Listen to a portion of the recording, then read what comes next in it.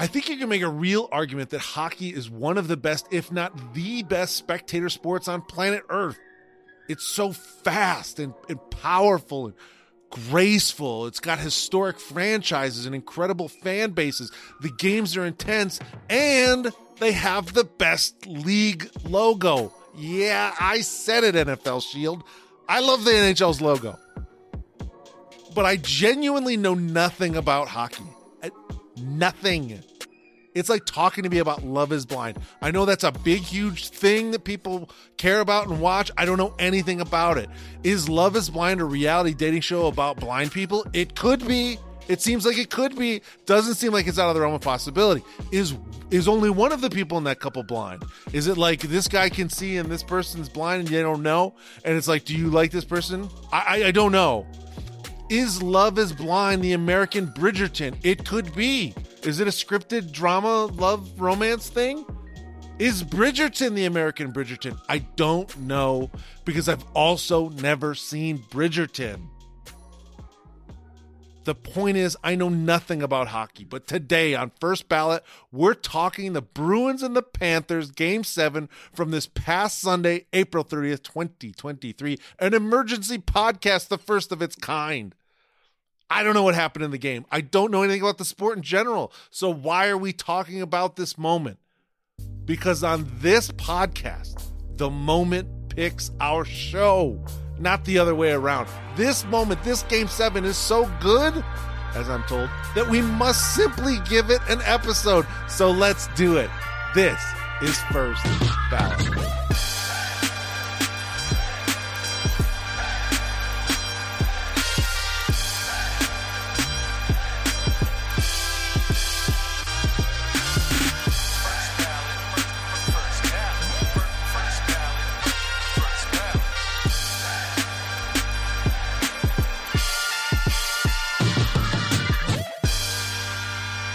Welcome back to First Ballot, the podcast that celebrates the moments in sports that really matter and inducts them into the First Ballot Hall of Fame. I'm your host, Neil, the podcast Jordan Clarkson, the poor man's Kurt Rambis, coming to you live from the Shaq O'Neal, big and tall executive suite desk chair, Office Depot. Did I say that? It's really nice. Today's episode is going to be a little bit different, people, because good old long shot Nick Bernstein is back. Nick Bernstein, CBS Senior Vice President of Late Night Programming West Coast, an official college basketball fan of the First Ballot podcast universe, is back. And once again, trying the unthinkable. His first appearance, Nick got the great Rich Strike racehorse into the First Ballot Hall of Fame. Second time, tried and failed at getting the Syracuse-UConn 6 overtime game in. Today, we're talking hockey. Is that right, Nick?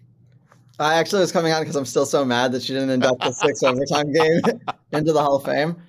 But yes, on the week of the Kentucky Derby of all times, we're talking about hockey. Wait, is the Derby this weekend? It's on Saturday, yeah. Oh, I had no idea. Look at that. Thanks for following. No. I really care, and I'm going to watch. I like racehorsing, horse racing. Professional podcaster Neil. I like horse racing. I do. I just forget when the thing is on. I just know because it'll be like Saturday afternoon, and you're like, you get a lemonade. It's so hard to remember the first Saturday in May, which is how they've been promoting it for like 150 years. Well, whatever.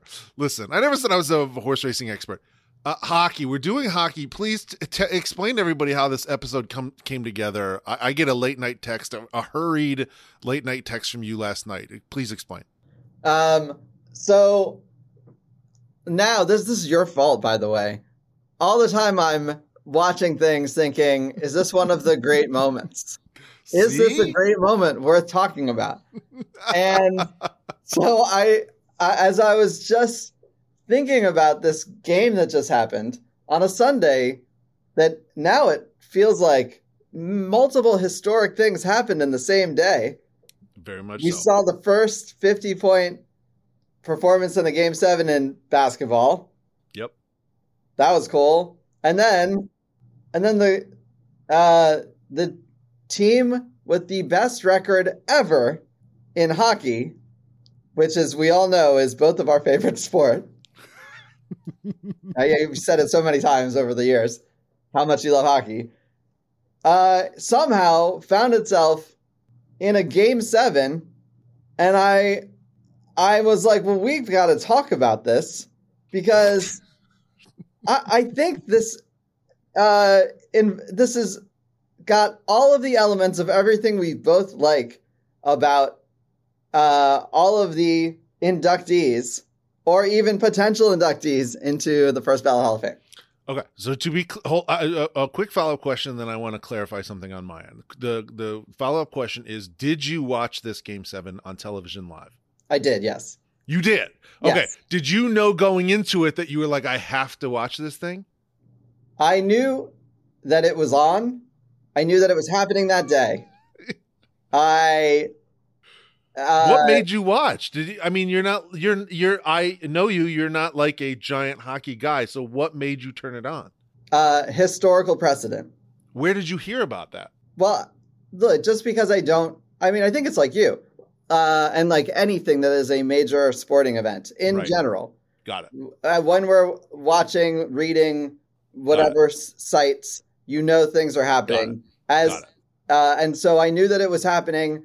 I think, honestly, sometimes on Sundays, when you're in the midst of sporting event after sporting event, and there's something else on, especially during this time of year in the playoffs, sometimes it's like, well, let's keep it going. What else is there? What else can we root for, watch?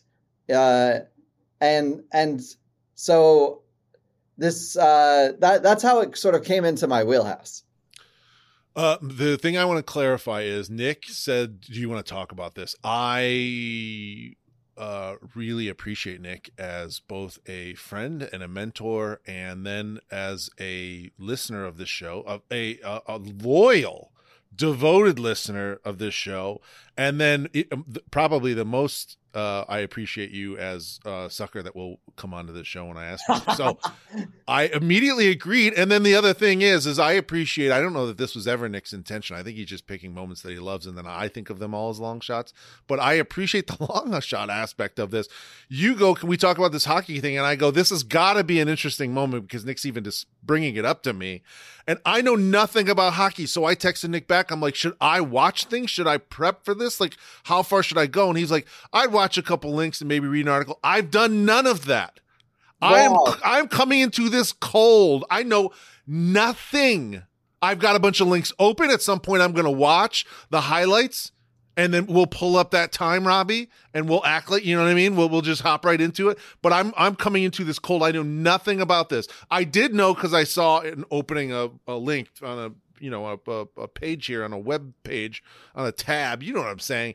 As I open a thing here to be able to reference it once we're talking, I did see that the Bruins had the best record of all time. Yeah, I only see a newspaper in front of you. I see like a. I thought that was kind of weird, but if you say you have a computer, I promise. So here's why I'm bringing this to you. Okay. In the first place at all. Okay. I also don't know much about hockey. Okay. I really don't. I grew up in Maryland. I liked the Washington Capitals. They were for a very long time one of the most like woebegone or woebegotten, whatever that word is, teams in sports.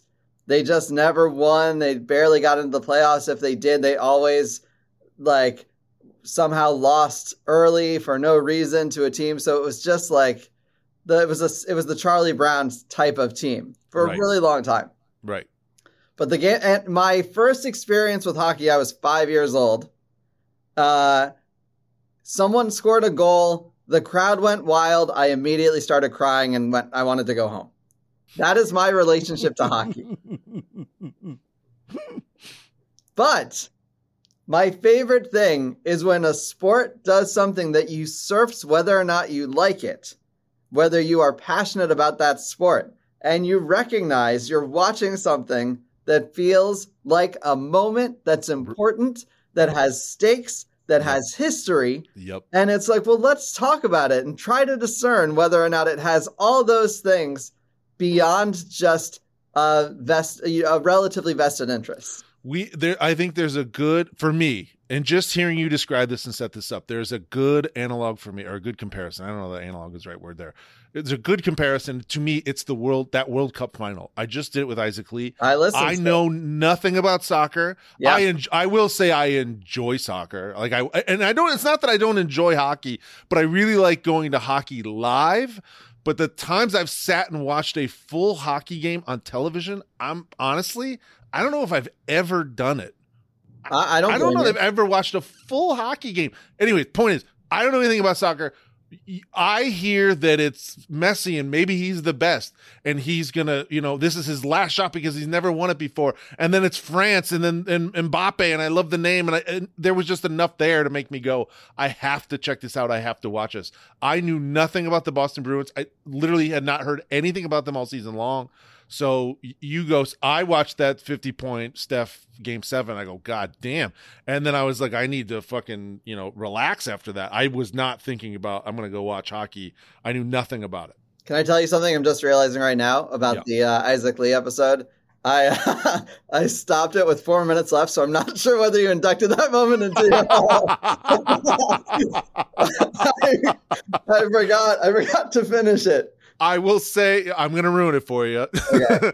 No, I will say the thing that moment had, and again, you could tell me the greatest hockey player ever that's ever played. You could make up some name and tell me he plays for the Panthers. I literally have no idea.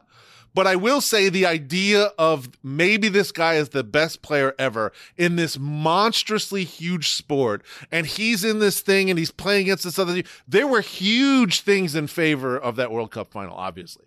Well, yes. It's hard to make the singular individual comparison between those things. But honestly, my biggest takeaway from that conversation you had with Isaac, considering I haven't finished the episode yet, is that at some point, I'm pretty sure Isaac said something about being embarrassed to tweet about something. And I thought, oh, Neil doesn't know what that's like to be embarrassed. He's never had that experience before. How dare you? And let's get into the first credential. What do you want? I mean, it's you're presenting this. I don't have any. I should say, for anyone listening who expects to hear Nick's at the table, I can quickly tell you he loves basketball, the Syracuse Orangemen. I believe his favorite athlete of all time is Jerry McNamara because he's white. Is that right? Wow. First of all, it's just the orange. It's not the Orange Men. Is that? Oh, I didn't. Did they do that for? Because they're aware that there's more than just men who play professional sports, unlike some of us on this podcast. Oh, no. Listen, yes. I was born in a certain time. I didn't realize they're the orange. The Syracuse Orange and Jerry McNamara because he's white. So you corrected the orange. You did not correct the white thing, which I get. You, Nick, Bernstein, white. CBS isn't on this call. No. You can say whatever you want. Go ahead. Let it rip. My favorite basketball player is Prince, based on an anecdote that Dave Chappelle talked about on this show. All right. So the floor is yours. Where are we going? You're presenting this thing to me. So, throughout the last, 20 years, I guess at this point, we have seen in multiple sports now great teams that ended up with the best records of all time in their sport. Right. I love this. Okay. You're going to go Patriots? Patriots, yeah. And the Warriors? Yes. Boston Bruins just did that. They, in this beautiful game, as I believe they call it, of hockey, no one's ever had more points or more wins in a season than Boston did. So they have just completed the greatest regular season in the history of this game. That's a good start. It's unbelievable. So you said points, and I opened up the box score for analytics in case I needed to add something. Again, I've not done anything. Okay. All I know is that I opened up the box score, and it says 4-3 Florida Panthers, 4 Boston Bruins 3. That's not points. That's not the points. No. I know. Well, that's what I'm saying. I see 4-3, and I go, that's the final score. And then as I go into the thing, to the box score, it goes Anton Lundell. First time I've ever heard those words. that name, that means nothing to me, those two names. And with deep respect to Mr. Lundell, who I'm sure is a fantastic hockey player, but I look at his thing and it goes 2 assists. And I go, oh shit, this guy had the 2 assists. The Panthers scored 4. He had half of their assists. And then I look and Carter Verhaeghe and Alexander Barkov and Sam Bennett and Sergei Bobrovsky and E2 Lusterinen.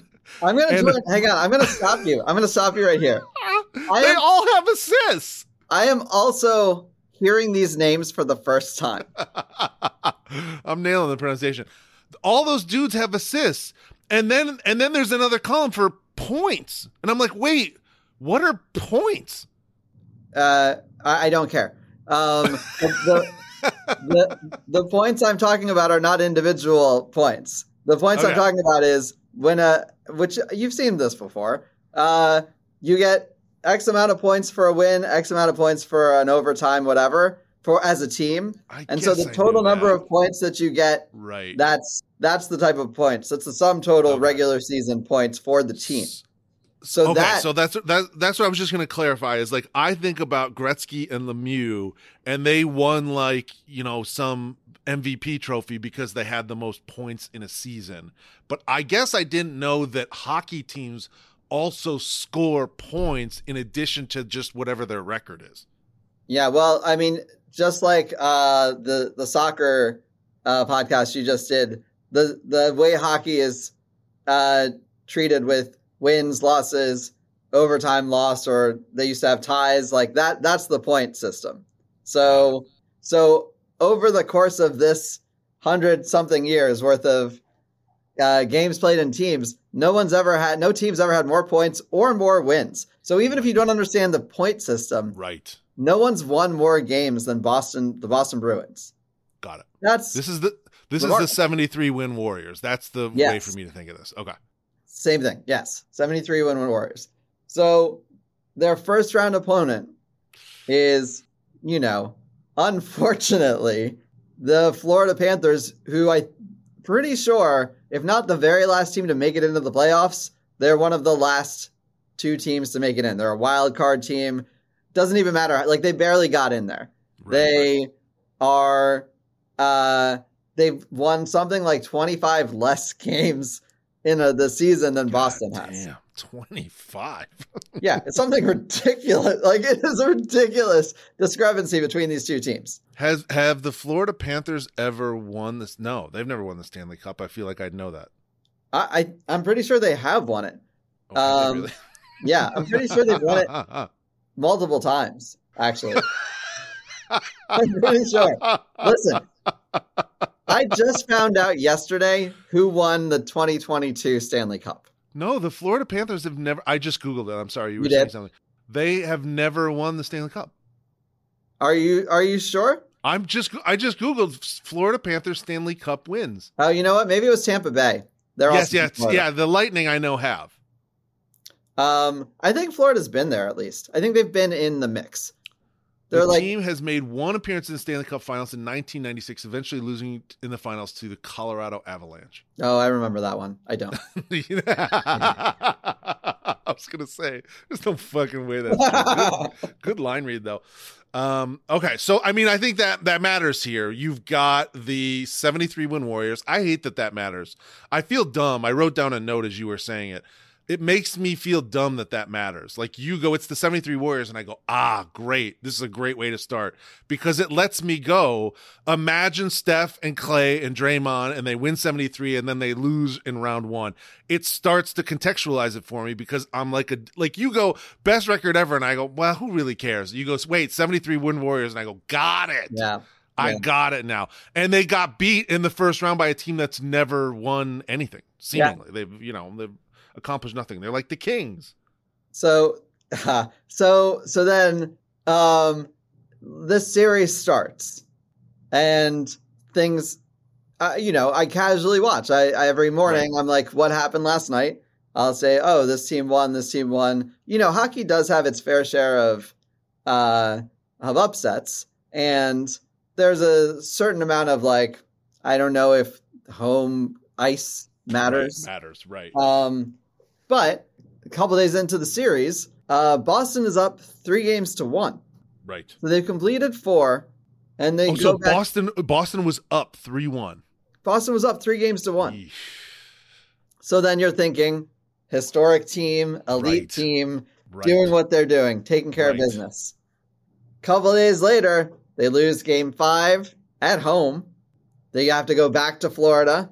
They lose game 6. It's 3-3. We cut to Sunday, April 30th. And these two teams inexplicably are playing to see who gets out of the first round. Right.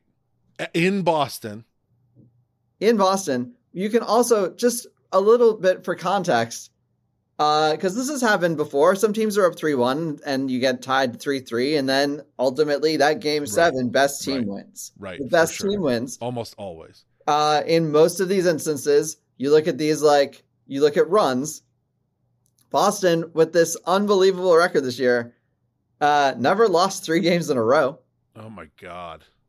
So then let's just jump into this game a little bit, right? Hold on quickly before we jump into the game. When the Red Sox beat the Yankees in 2004. Yeah. The Yankees were up 3-1? They were up 3-0, weren't they? Didn't they? 3-0. That was the historic, crazy historical. That's the craziest one. Okay, so it's a tick off of that, but still, it's coming back from down 3-1 is super impressive. From a comeback standpoint, yeah, I don't know. No, that's unbelievable. The 3-0. But you're talking about two teams out of, at that point, what, 4, 6? Mm-hmm. I don't know if they had a wild card in 2004 in that way. But there were only 4 teams that made the playoffs. So everybody's good. When Dikembe Mutombo and the Nuggets beat the Seattle, Celtics, right? How did that series set up? Do you remember? That was a best of 5, right? Oh, right, 5. Yeah, I'm looking for that's exactly. I mean, you're right. It was a 5, and that's what I'm doing. I'm trying to think of a 3-1, 1-8 seed upset where the 1 seed loses at home in Game 7. Yeah. Is there a exact comparison to that? I did no research for this. I have no idea. I was so excited about it because I don't remember anything like this. Maybe it's happened. I don't know where. I don't know where. It's not like a one game weird 1 game situation. It's let's just set up Game 7 for a second. Yeah. Also, I think we can say real hard if you don't live in Boston to root for any of these Boston teams. Oh, I appreciate you saying that. I completely agree, and again, I appreciate you saying that. This is the totality of not just how often they've won recently, right, and how good, but how much that fandom rubs it in. And is so proud. It's a little much. It's much. It's way too much. So this Boston arena is rocking. Fleet Center? I don't even know. I think it's the Fleet Center. Is that still what it's called? I don't know what it's called. It doesn't matter what it's called. All these people need to know is that Nick says it was rocking. That's what that's. If you can't believe Nick Bernstein in a case like this, when can you believe him? The place was rocking. Just picture in your head, rocking. That's what Game 7 was like. Got it. And then, so all of these fans who've been, I'm sure, sweating it out and nervous, they're there. They assume they're going to watch, all right, this little blip as we march our way to the Stanley Cup trophy. As you know, the greatest trophy in all of sports. The greatest. Nothing's even in the same universe. It's far and away. I've gone to the Hockey Hall of Fame. Stood next to it. It is every bit as marvelous as it looks on television. I fucking bet. So I don't watch the whole game. Let me just say this. Oh, you're doing a great job. You're doing a great job presenting this so far. I'm not watching this whole game. When I tune in. In the second period, because sorry, you missed the entire first period. Yeah. Listen, I don't have time. I don't have time for this. That's not the most important part of the game here. Let's cut to it. Nobody wants listen. They want to hear us. They want to hear us debate this back and forth. They don't need all the details. Got it. When I tune in, it's 2-1 Florida. They're up 2-1. It's in the second period. They seem to be dominating the boards. I'm pretty sure that's a thing. The puck, which I have to admit, I find very hard to watch and follow on television. I miss the days where there was the blue highlight. Yes, on Fox, where you could really tell where it was going. Yeah, I get it. High def was supposed to make it easier to watch hockey on television. I'm not sure that happened. However, all the action seems to be pushed towards Boston's really tight. Florida is pressing and they're aggressive and they're loose and they've got nothing to lose. But it's still 2-1. Right. I'm doing laundry. I leave for a second, switch out the load, move things from the washing to the drying. All of a sudden, Boston scores 2 goals in 3 minutes. Wow. In the third period. We're in the third period now. So within the first, I think 3 minutes of the third period, they tie it up, and then they take the lead. And that's amazing. And how early in the third period does that happen? Where it's literally the first 5 minutes of the third period. Wow. So they scored both of these goals. And now it's 3-2. There's 15 minutes left in the game. How long are periods? They're 20 minutes each. Are you being serious? Yeah, it's a 60-minute game. This is why you look at me and you ask me if I've watched the whole game. Of course not. It's a really long game. It's too long. As Nick describes, like having too much to do and changing out the laundry, I'm not as old as Nick, and I need you all to know that. I genuinely had no idea that the I do laundry periods were laundry. That the periods are 20 minutes. I had no clue. That seems like a long time. Yeah, these guys must be exhausted. They really must be. It's a very fast game. They must be really gassed by the end of that. Anyways, okay. So don't forget all the line changes that happen during a game. No. Yeah, I know, but still, it seems like those dudes are going pretty hardcore. I mean, just the mental side of it, where it's like if you're in soccer and like obviously there's a huge mental part of soccer, and you're like going, "Am I in the right position? Am I going to score this goal?" Et cetera, et cetera, et cetera. But in hockey, you're like, is somebody going to clean my clock? Is someone's, skate going to slice across my neck and that's all, folks? Like there's, to me, they're just, I mean, you're getting slammed into boards. They can like fight and everything's fine. Like you can just start fighting someone in hockey and it's like basically fine, which I don't understand. I mean, I appreciate it, but I don't understand it. But that happens. Something. It just seems like you're going through a lot as a hockey player. So it seems like exhausting. Well, think about it this way. Do you know, let me ask you something. Do you know how a line change happens? No, I know that like a dude races over the boards and starts going, and the other guy races over and goes, "I gotta get out of here." That's all I know. No, I was asking you. I don't know either. I'm not really sure. No, I have no idea. I don't know hockey. I think the coach is like, Fedorov, get in there, and then he like throws his legs over the board. He doesn't even like walk down to the door. He just throws his legs over the board and he just starts going. And then they're like, Yzerman, get out of there. And then he just skates off. And I guess it's fine where you're like, there's a couple extra guys on the thing at the same time. I presume. I don't know. Yeah, they're like, Yzerman, get out of there. You're 65. You're a general manager now. Get off the ice. You haven't played professional hockey in 25 years. Okay, so here's the thing. Now I'm watching this game. It's 3-2. Yeah. Boston's winning. The crowd's raucous at this point.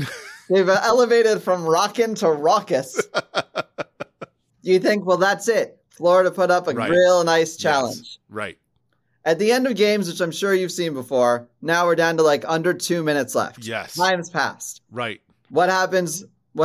They pull the goalie. They pull the goalie. Which is so hold on. Let's talk about this for a second because I love this. Like to me, that's like the ultimate sign of like I have to do whatever I have to do to win this game. I've long harangued about this. I don't understand why the NBA has lost full court heaves, half court heaves, right at the buzzer. I'm up 8. Maybe I can hit this 3 and go up 11 and push it to double digits right before halftime. I'm going to give it a shot. People go, no, I want to save my field goal percentage. I'm not going to do this. And I don't understand that, because as a winner, I go, I need to make this. I need to get this lead as large as it can possibly be. And to me, pulling your goalie and saying, forget it. Who cares if they score another thing? We need to put another guy on the ice who can maybe score us a goal and get this tie. I love pulling the goalie. I love it too. But you know what happens most of the time. The majority of the time, it's an empty netter or nothing. Right. It's keep away, get it out there, put it in. Somehow. Wait. When do they pull the goalie? How much time left? Did you say 2 There's minutes? like a minute 40 left. Okay. That even seems low to me, considering this is the end of your season. Well, that's the thing, right? Like someone's making that call. When do we do it? When do we do it? I think also, and again, in my hockey expertise, what I think is happening, Florida's on offense. They've got the puck is on they're towards Boston's goal, right? We don't even know the verbiage. We don't know anything about hockey. This is the worst episode. If anyone listens to this that watches hockey, they're going to be like, what the fuck am I listening to this shit for? But here's the thing. It's still very exciting. I don't know what's happening. I don't know the verbiage, but I'm super into it. I've stood up. I am a foot away from the television now. Florida's got the puck. They're on offense. They're aggressive. They're trying to get it in there. They pull their goalie. So the sixth man races down. Okay. Yzerman jumps over the fence and immediately is flying down there. And with under a minute left, they score. They tie the game. Who scores? It isn't the guy that comes racing in for the goalie, is it? Well, you know what? That's a great question, and I have no idea because I can't tell anyone apart. Everyone's wearing a helmet with all already grown beards, very long. Right. They're from different countries. I get it. I get it. They're going so fast, I can't read the back of jerseys. I don't know. I know you're looking for the puck. You're just looking for the puck. I'm trying to find the puck. Oftentimes what happens for me is I hear the announce and I see the red light going and I see players excited. And then I'm like, yes, that was cool. They've scored. You wait for the replay. That's very funny. And it'd be great. It'd be really helpful for this episode if either one of us could answer that question, but we just simply don't know. And I'm not certain there's a way to find out. So let's just keep it moving. So they tie it with under a minute left, which I read, that's only happened, I think, 6 times in the entire history of NHL playoffs. Something really ridiculous like that, where with under a minute left in Game 7, someone tied the score. Crazy. So now that raucous Boston crowd is absolutely silent. The Bruins players, when they finally zoom in on those bearded, beautiful faces, are the colors drained out of them. They are shocked. They were a minute away from moving on to the second round, and now they've got to go to overtime. Crazy. And there's a little bit of a stop down. They go back to the announce group in the studio, and everyone's doing the same thing. I can't believe it. Yeah. Do you know, by the way, how long intermissions are? I think that's what they call them. In between, it seems like it's about 10 minutes. Is there intermission before halftime 10 minutes? Well, there is no halftime because it's 3 periods. So in between each period. What did I say? Yeah, I'm sorry. What did I say? Oh, I'm sorry. Is the intermission before overtime? I'm sorry. Is the intermission before overtime also 10 minutes? I don't know if it was that long, but it didn't feel like it was different than the other. Okay. Than the in between other periods. Like they definitely give them a little bit of time to recharge and eat an energy bar or whatever happens. I don't know how. Curse in another language, whatever happens. No, I think you're right. I think it's energy bars. I'm pretty sure. I'm pretty sure they subsist on energy bars. Yeah. And then they go right back out there. Yeah, guys, grab an energy bar and get back out there. You know what? No free advertising. Generic energy bar. Just generic energy bar. Granola, whatever. This episode could be sponsored by a generic energy bar. Happy to do the ad read for them. Then a lot of other things happen. I assume. I don't really remember what happens in overtime. I just know that as I'm watching this, and you've seen it in other sports, when a team just gets real tight. Right. They just get real tight. Right. They've got the weight of the world on their shoulders. They've got the expectation of the being an elite team and having to progress much further than they're about to. Got it. And that's happened. We've watched that so often. We just saw it with Milwaukee. In basketball, we've seen it with like any number of Kentucky teams. We saw it with in college basketball this year when, Purdue lost as a 1 seed. Like It's happened before. But in almost all of those instances that I just talked about now, described to you, they're not game 7 overtime. Right. Yes. So that amount, I don't know. I don't know how you handle that. All I know is that Boston handled it poorly. Because Florida's still playing super loose. This guy Carter scores the game winner on Boston ice. Smacks it in there with 8 minutes left. The place goes crazy, and I'm like, this happened. I can't believe this happened. And hockey is sudden death, right? Whoever scores first, then it's over. It is in the playoffs. Amazing. And I think, you know what? Sorry. I think it used to be. There's definitely a shootout situation. Just an awful episode. And by the way, the thing that just started making me laugh, that you're like, why is Neil laughing? It's because when you heard Nick's voice drift away from the microphone like this, it's because he was looking to check and see the guy's name that scored the game-winning goal. Because he didn't remember. He doesn't know the guy's name. So as he's looking back at his, what's this guy's name again? I only got his first name out. I couldn't read my own handwriting for his surname. You tried it before. I was going to say Vanderway. That's not right. Oh, yeah. I'm wrong. Verhaeghe. Verhaeghe. That's what I'm going with. The great Carter Verhaeghe, who for the rest of his life will be known as the Florida Panther who ended the Boston Bruins' historic season. What's the celebration like after he scores? It's Mine? hockey. They're all on skates. I was jumping up and down. No. It doesn't matter what you do. I said, girls, come out here. Come out here. You'll never forget when the Florida Panthers beat the Boston Bruins in Game 7 in overtime on TNT. Look at these guys I've never seen before in my life. No, what are the guys on the team doing? What are the hockey guys doing? Do they? It's a scrum. It's the big scrum. And then there was the Bruins players. The thing that I remember is the Bruins players going up to each other and consoling each other. Oh, it was like a line, like they do the line thing in hockey, and everyone. Yeah. Like good game. Right. But they're almost all it's all the people who were just fighting 3 minutes ago.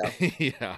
Where the refs are just like, all right, three more, another 7 minutes of fighting and then we'll stop it.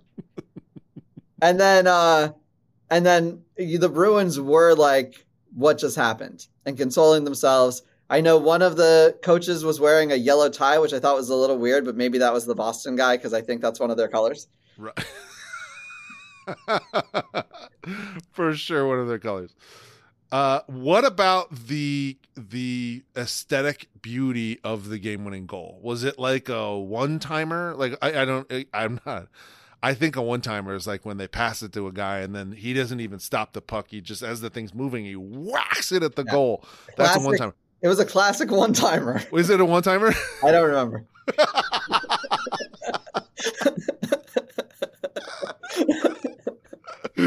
Let me watch it. I'm going to watch it very quickly. I've got a thing loaded up here. I'm going to watch it live. You're watching me watch it. Hold on a second. Okay. I'm going to narrate this for you. It looks like there's 4 Bruins. Okay. This is interesting. There's 4 Bruins.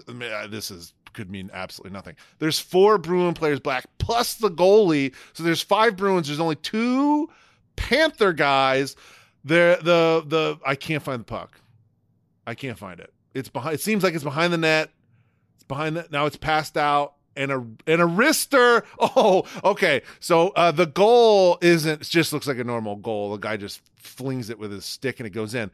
I will say the second it goes in, every Panther looks like they got electrocuted. Yeah. Immediately, like a crazy. Whoa. Yep. That's how I knew they scored. Yeah. That's how I knew it. Oh, what happened? Where's the puck? Where's the puck? Oh, it's in the net. It's in the net. There's a nice moment where they are all skating over to the boards to sort of pile onto each other, and there's a nice wide shot of the defeated Bruins are in the foreground, the victorious Panthers are in the background, up against the board, and then the backdrop of everything is this sea of black and yellow jerseys, and there's one dude in a what I presume is a Florida Panthers jersey jumping up and down in the middle of this black sea. That's good. That classic orange and black colors that we all know are the Florida Panthers. I think it's blue and red. Oh, okay. The thing that stood out, and always on these things, when the Game 7 away team wins on someone else's home court, whether you like it or whoever you're rooting for, if you had no rooting interest, that is the biggest dagger. Right. That is just the most ice cold moment. It must be like just pin drop quiet in there. Oh, like just suffocating for the fans. And that is a lot of fun. There must have been super pissed off people too. Oh, all the 18,000 walking back out into the Quincy Market or whatever. Yeah, drunk Boston dudes. Common, just devastated. The bars, can you think of all the bars as people just pouring out of there? No one understands what happens. Like, I'm sure they're still processing now. Yes. Because it is so devastating to think this team that was practically perfect and on its way to just crushing like they were supposed to the gentleman's sweep of 5 games, and instead lost 3 in a row for the first time all season long on their home floor, on their home ice, to a team from Florida that, quite frankly, like, I still can't believe that there are hockey teams in Florida. It is shocking.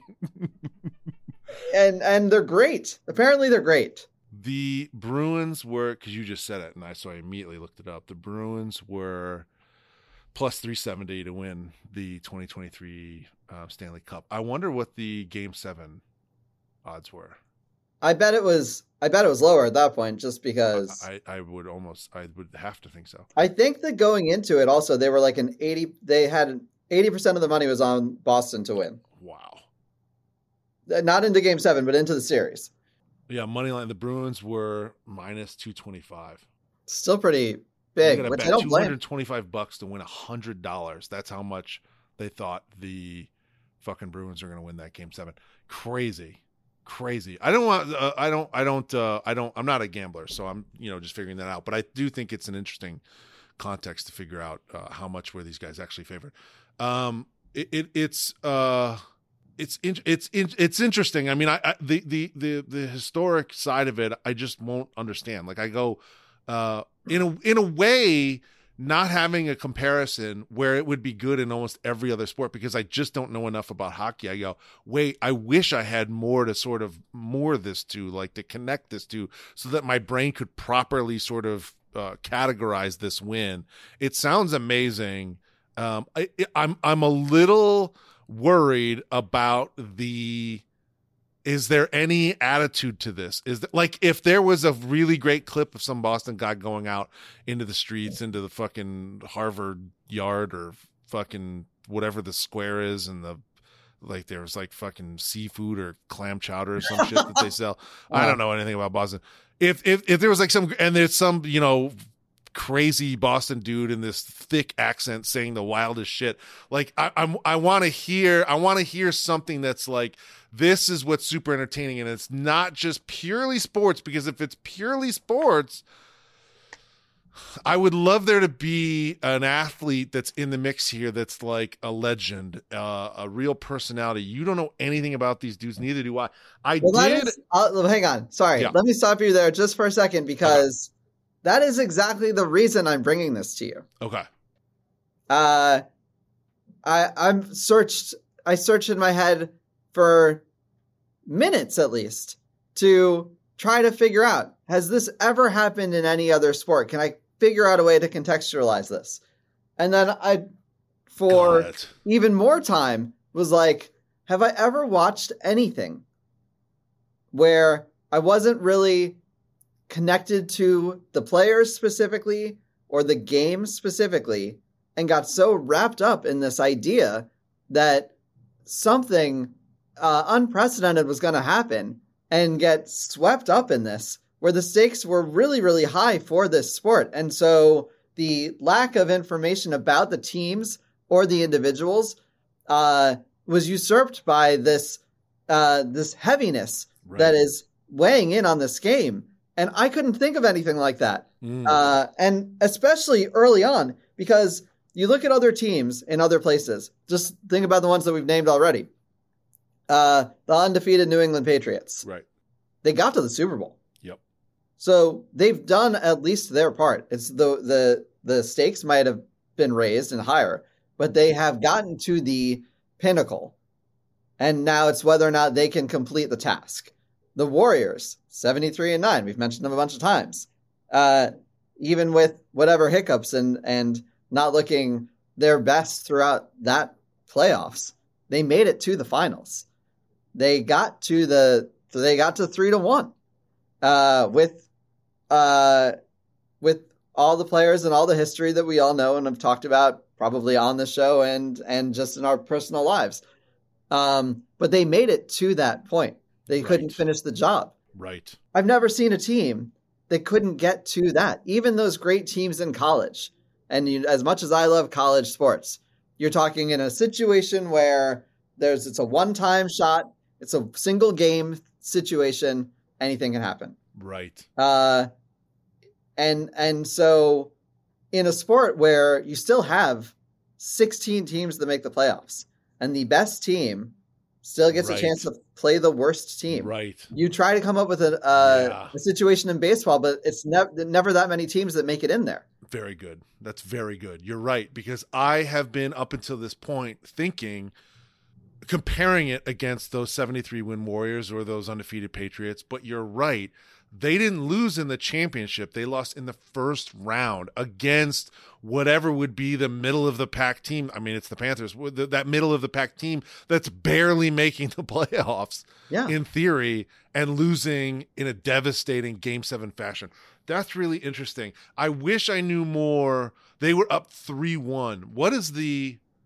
I'll tell you something else. Sorry. Yeah. I wish I knew more. Because you're about to ask me a question. I probably won't be able to answer it. But please do. Of the first four games, which game did the Panthers win? Do you know, was it 1-1 at a certain point? They won their first game at home. I thought it was 2-0. So 2-1. Got it. But I'd have to look that up because I don't remember. Right. You're chalking that up to like a wonderment. Like this is wonderful that we don't know these things, and that's still how great this was. And I am sitting on the other side of the fence going, not having answers to all of these questions is a little like, I would love to know that the dude, like, this would really matter to me. If the goalie is racing off the ice, they're like, Patrick Waugh, come on, we're pulling you, goalie. And he goes racing off. And they go, Joe Sakic, run in there and take Patrick Waugh the goalie's spot. You are the guy taking the goalie. And he jumps over the thing and he races over and just happens to grab the puck. And then he races down and scores that next goal. Like, I go, amazing. Yeah. Like, I feel like I want to hear that story, but you don't know. I don't know. That's a little like, Hang on. I want to pause you again. Yeah. So you have done both things in which You have inducted individual players having great moments in a game or in a series. Well, I guess in a game, really not in a series. And I agree. Those are times and people that are befitting of being inducted into the first ballot Hall of Fame on the first ballot. Hold on. I'll go deeper here. You are constantly helping me define this show. When it's a very singular, the word moment for this show, for the first ballot Hall of Fame, Sports Moment Hall of Fame. Is this the best sports moment? That word moment, very malleable. We can bend it into whatever we need it to mean. To me, when it gets down to a very specific moment, the helmet catch. When Tyree pins that ball to his helmet and you can see it get very close to the turf and Rodney Harrison's trying to punch it out and you can go, who is David Tyree and what did he do? And you can think about Eli scrambling and all, and everything becomes the context to that singular moment, that like 4 seconds of time. Because you're so specific and there's so much you can add to it, it's to me, it's got a better chance of making it. When the moment is bigger, longer, a season, a comeback, whatever the case might be, to me, the bar gets higher and higher when you need to get bigger and wider. Your thoughts on that? Well, I was thinking the same thing, except the greatest episode you've ever done, which I'll never be able to eclipse, when Randy Johnson murdered that bird. That is a moment. That is the definitive moment. Singular. It wasn't even really part of the game. Wasn't even a regular season game. That is a moment. But it's so specific. It's like a singular pitch. It's not even like a game. It's literally one pitch. If that ball's going 95 miles an hour, it's probably happened in a flash. It's the smallest amount of time. You're not going the goal, because again, I'm sort of like looking at this going, we don't know who scored it. We don't know how it works. So you're going, well, wait, open up the aperture, take the context of this team beating that team. They're the greatest team. These guys are middle of the pack. Game 7, they were down 3-1. Like, it's getting to the game or the idea that this team beat the other team. And I'm going, the wider that needs to be, the more I need something. The bar is, to me, is more difficult to get in. So I think the bar should be difficult to get in, and I'm glad that you're thinking about it as much as you are, instead of trying to figure out how you're going to feed your family. This is the reason why this exists for all of us. I think that when you are determining what sports is worth, period, why do we watch it? Why do we enjoy it? What parts of the game are the things that get us excited, that take us away from the real challenges in our lives, that we can watch these events and, even with a tangential at best connection, even with an infinitesimal amount of knowledge about the sport or the teams or the players or how to play the sport at all, that you can still get swept up and swept away in these moments and be excited and also devastated and have all those feelings wrapped up in the singular moment of, I can't believe we lost this game. We were down 2-1 and we went up 3-2 and we had a minute left and we let them tie it. Then we still had a chance to make up for that.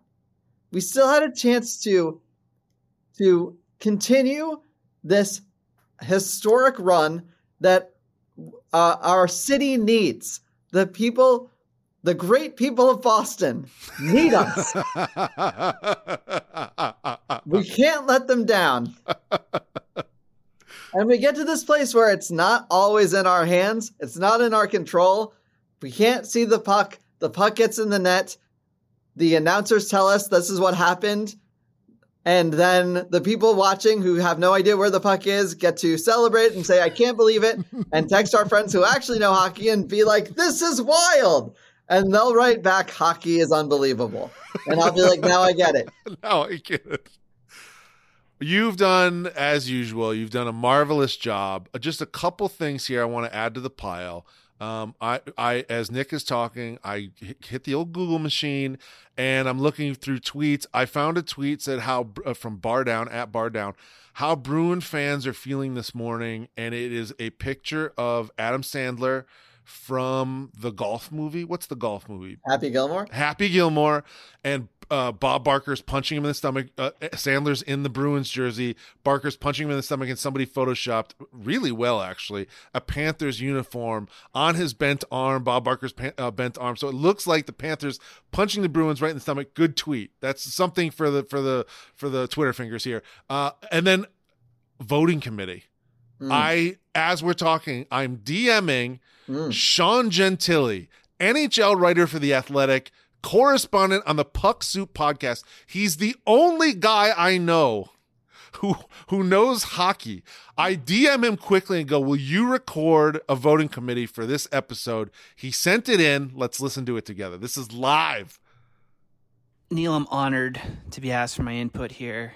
And I got to say, knowing what I know about you, I think the Bruins going down in Game 7 definitely belongs in the Hall of Fame. It's a Boston choke job. Everyone likes some bad things happen to that city, people from it, sports teams, whatever.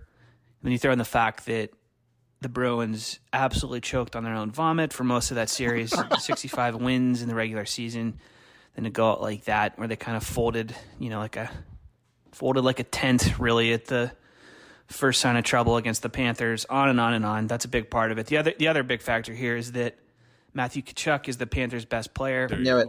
And the dude has juice. He's a needle mover. He's skilled and dirty and fun and charismatic in a way that you rarely see from hockey players. That's good. But I always said you don't see ever really in that cursed fucking sport. So yeah, lots of reasons to put this one in the Hall of Fame. I think a lot of stuff that you'd appreciate specifically has my vote. I'll tell you that much. Take it easy, dude. Fantastic. I also want to follow up. Sean Gentili then DM me and said the Bruins had a little bit of a last dance element at play too with Patrice Bergeron, who must be a great Patrick. It says Patrice. Patrice. Okay. I love you correcting the fucking guy, No, the fucking NHL writer at The Athletic. You mother effer. Can you believe Patrick? Like you know anything about hockey? He must be Patrice Bergeron or Mr. Bergeron, whoever he is. He must be a great hockey player, and I'm assuming that was perhaps his last game. So that's an interesting part. Well, I did see an article that it was like there are some like late 30s guys, because I think you can play hockey until you're like your age for sure. And wait a minute. And this is so that there are some players that have gotten up there and they have to decide whether or not they're keeping them. Yeah. I also asked him, was it more of a Boston choke job or more of an incredible feat by the Florida Panthers? That's a big question to me. That's my burning question of the day. You clearly have no fucking answer for that question. I don't know. Oh, go ahead. Sorry. Sean Gentili's answer, equal parts both. Something to consider as we're debating whether this thing gets in. Obviously, his voting committee, yes, absolutely. I appreciate that. But also the answer, he didn't know why I was asking that question. That's my burning question of the day. Equal parts both. I'm fine with a little bit of good luck or a little bit of bad luck. 50%, something to have to consider here. Well, I honestly don't know the answer. I don't really know the answer. I will just say, watching it in real time, when you pull the goalie, right, when you have that 6-on-5 and you have that advantage, which is, I think, in some ways only a partial advantage, right? Because you're left still so vulnerable, and it's so hard to score in that instance. Mm-hmm. It's like grabbing that, getting a steal instead of fouling somebody with 10 seconds left and still being able to like hit a 3 or whatever to get that game tied up. That is where I think it's not just luck. It's not just luck at that point. It is determination and being aggressive and making the right call. Yeah, I mean, you're right. I would be fascinated to hear a hockey coach. Is that what they call him? Manager? What do they call the guy? The coach? Is that what they call him? Yeah, it's coach. Okay.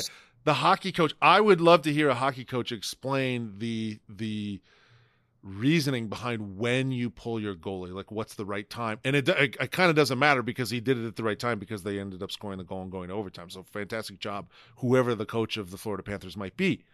I wanted to add one other thing that I Googled quickly.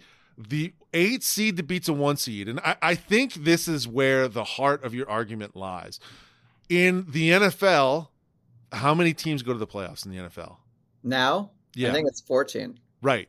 Okay, 14. So it's a little less, but they have like wild card games first, right? Yeah. Right. So the structure is a little bit different, a few less teams, and it's a one and done thing.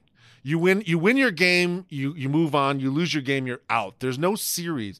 In baseball, there's a series, but there's way less teams that make the playoffs. At least historically, there have been far fewer teams. I think they're letting in more now, but historically, there's way less teams. In basketball, which seems like the parallel, here are the 8 seeds beating the 1 seeds. The Nuggets over the Supersonics, which you mentioned in 1994. Nuggets won 3-2. The Knicks beat Miami in 99. Strike season. A great Knicks Heat series that we're having another one now. 2007, the Warriors over the Dallas Mavericks 4-2. That's probably the closest. That's probably the closest. That's really good. So you're talking, that's interesting. I wish we knew more about the Panthers. Is there a nickname for the team? Like they called the fucking Bad News Panthers. Like I want to know something else about, like, is there a guy that smokes on the team in the intermissions? Like I wish I knew something about the character because I know Stack and I know Baron Davis and I know Andrians Biedrins. I know dudes off of that We Believe Warriors team. You're right. That might be the closest parallel. Okay, but let's just pretend. Let's take it in reverse. Yeah. Let's pretend you didn't know basketball as well as you did. Right. And you still are looking at me like, man, that Dallas team that won more than 60 games that year lost to, they had at least 20 more wins than the Warriors. Right. But they also lost in 6. Yes, 6. Yeah, I know. And they lost at home. That's right. Or on the road, but in Golden State, in Oakland at that point. And so it was like, is this going to happen? And that was exciting. And it was really exciting. But that was not a historically great Dallas team. It was the best Dallas team. It was the best team of that season. Right. It's a really interesting point. And by the way, I'm seeing here, game 6 was a blowout. The Warriors won a 25-point blowout in that game. So it wasn't even, we're talking game 7 here, and it goes to overtime. Sudden death overtime. Game 7 comeback. Yeah. That also goes into overtime. All right. This is to round out 2011, the Grizzlies beat the Spurs. In 2012, the Sixers beat the Bulls, all in 6. There's never been in the NBA, there's never been a game 7 8 seed beats the 1 seed. Maybe this is the first time that's happened in sports. It's really good. It's fascinating. And the other thing is that there is so much recency bias right now to this because it just happened days ago. Which is very exciting also to think I love the idea of an instantaneous, immediate Hall designee. It's a great idea. It's a great episode. You've acquitted yourself very well in terms of presenting it, despite the fact that you know very little about hockey. That's been laid completely bare. I can't deny that. It's time for the cosign. There's a big credential here. Nick, you're up against the wall. Long shot Nick Bernstein. Does the Panthers, who'd they play? Bruins game 7 from the first round of the 2023 NHL playoffs. Does it belong in the First Ballot Hall of Fame and why? I mean, I got so excited at just the thought of bringing this question to you. Yeah. Because quite frankly, part of this was, I don't know, but I think I can make a really valid argument as to why it deserves consideration here. It's been a lot of fun listening to you do it. And so I don't know if I have that much more because you have literally exhausted every ounce of knowledge I know about hockey in this hour. And I just think that I almost don't know if it matters what happens the rest of the season in hockey, because I'm pretty sure we've just watched the defining moment of this season. Ooh, that's good. Ooh, that's good. Is this the best moment of the season, no matter what happens here on out? Of course, we can't answer that question. We don't know. We don't know. It's time for the induction speech. It's when I, Neil, get to decide on this thing. This is my Hall of Fame, and I have to treat this thing seriously. I feel like it's my Hall of Fame a little bit. No. I feel like we share this Hall of Fame at this point. No. All right. Well, you do not. It's just in my heart. I feel like it. But keep going. I'm sorry. This is a very interesting episode. It's a very interesting moment. I love how you've presented it. I've learned a tiny little bit about hockey. It's been very fun to listen to you talk about this moment. And I honestly wish I could go back and watch that game live and sort of know what I know now. It'd be fun. And I'm a little worried, honestly, if I were to go back and watch it, even having known nothing about hockey up until that point, that I would have enjoyed it much more and it'd have a legit shot. As it is now, I want to present what we know. These are the 73 win Warriors. It's a great point. A little 73 win Warriors, a little 18-0 Patriots. Down 3-1. It's not exactly Red Sox Yankees, but certainly down 3-1. That's a big deal when a team comes back. Lose on home ice, not home court, home ice. Game 7 in overtime. Pull the goalie to get to OT. I love that angle of it. The electric reaction, the one fan in the middle of the Boston dudes, Boston drunk guys at night. There's a lot going on here. Again, Sean Gentile, a guy who knows way more about hockey than both of us combined for our entire lives. He says this thing should go in. There is the Boston collapse part of this. I do appreciate it when Boston sports teams collapse, choke on their own vomit. That's fantastic. All positives. I want to add something else. I go to Bill Simmons's Twitter feed. Now, I'm not going to say Bill Simmons is the arbiter of this haul, but I will say if anyone's going to talk about this moment, you'd think it would be someone like Bill Simmons. I go through his Twitter feed, ton of tweets about Steph and his Game 7. So I know he's on Twitter. I know he's got his phone in his hand. I know he's watching sports. The next tweet I see that could be in reference to this Boston Bruins game, 9:45 p.m. last night, during when the 76ers beat the Celtics in game 1, Simmons tweets, this would be the most horrific Boston loss in at least 23 hours. He's clearly referencing that Bruins loss, but that's all he says. I would say that's a major loss for this moment. I know. I got to jump in on that for one second. Please. When that man who I'd say we both have met but don't know. Yes. We're not friends. Right. When he is hurt and sore, he does not spend a lot of time talking about that. Right. He's probably putting his thoughts together for some sort of well-written or well-thought-out argument that he's going to present on a show where he gets paid lots of money. Correct. And what do? Half-cocked, completely out of control, phone in my hand, and I tweet until I go to sleep. All right, good point. That's a good point. Okay, we'll strike that from the list. I don't want to put this on you. I think you've done a great job. Thank you. I can be a tough customer with you. I know you. I like you. I love having you on the show. You are the official college basketball fan of the First Ballot podcast universe. There are answers you don't have, and you don't know them, and I don't know them. It makes me want to put in a vote of no contest. I don't know. I don't know whether this thing goes in.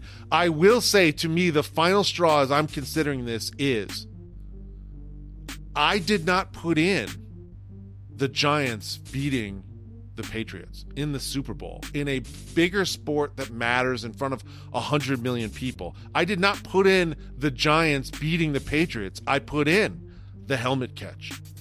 I need something to hang my hat on with this moment because I don't know anything about hockey. I don't have that here.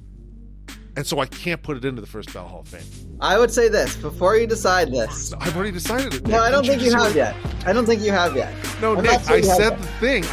The music's already playing. I don't hear any music. I would only say this. I think in the spirit of competition and the no contest scenario here, yeah.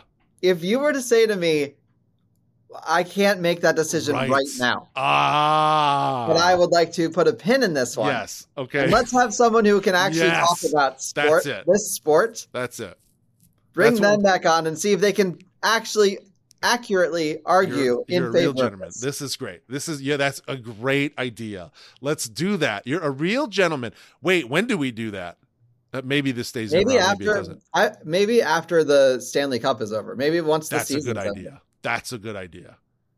That's a good idea. And then we can also go, was that the best moment of this hockey season? And I would say yes, because I'm not sure I'm going to watch another hockey game this year. We'll have to get back together. We have to put the band back together. Nick and Neil, the old duo, the old fearsome duo, the old the old partners in crime, the old the good old buddies talking hockey once more. But we're going to bring on someone that knows stuff about hockey, and he's going to make the appeal. That's a great idea. Let's put a very much a not in the first ballot Hall of Fame thumbtack into this moment. We'll come back. We'll revisit this. I don't like his chances. We'll revisit it later with someone that knows about hockey, and we'll see if this thing can get in. Nick, thank you so much for coming on the show. This was a great episode. I really enjoyed doing it. This is one of the ones that I really enjoyed because I just didn't know any. Also, I didn't have to do any of the work that I usually do for episodes. That's fantastic. I did just about as much work as you did. Also, would you come back? I have this as my last note here written down. Would you come back and help me do an accounting on the show? My editor, Rob Bob, tells me I need to put less things in the hall. He says that matters. And I can just take out anything whenever I want. Like if I put something in, I can just take it back out. Who gives a shit? Would you come back on at some point and help me do an accounting of this? And we'll just debate the moments that have gotten in and whether they should be in or whether they should come out. Yeah, like whether a high school football moment should be in the Hall of Fame. Is that what you're asking? Absolutely. I want you. Absolutely. I want to be clear about something. I refuse to let you take that out, just on the sheer principle that you've made an example of that moment in particular. I don't like it. The kid's Filipino. That matters. I know it doesn't matter to you, Mr. Jerry McNamara, but it does to me. Wow. I think, if this is like a jury thing where you're a lawyer and I'm a lawyer and we get to save one and we have so many. Oh, that's fun. That's great. Yeah, that's fun. We'll have to, we'll dive into that idea. That's how the law works, right? Yeah, I think so. It's just like a barter. They can just exchange things. That's a great idea. We'll have to get into those rules. Nick, again, thank you so much for coming on the show. How can people follow you? Nobody's going to follow you. No, nobody should follow me. Perfect. I'm actively asking you, please do not follow me.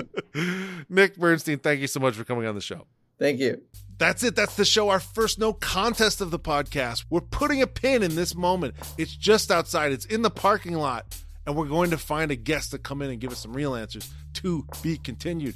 My thanks as always, Mr. Nick Bernstein. Support Nick by watching at midnight on CBS whenever that comes out. CBS, Paramount Plus, at midnight. Credits. The show is produced by the great Jessica Sang, edited by the animal, Rob Barbarucci. Rhythm J is on the beats. Follow him on social at Rhythm J. My shout out today goes to my guy, Mr. Sean Gentili. Thank you so much for coming on with a real hockey take on short notice too. Thank you so much. I'm sorry that Nick and I dragged your good name into such a hockey knowledge void.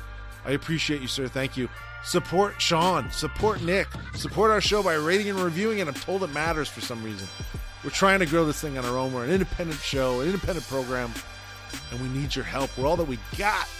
The show keeps growing.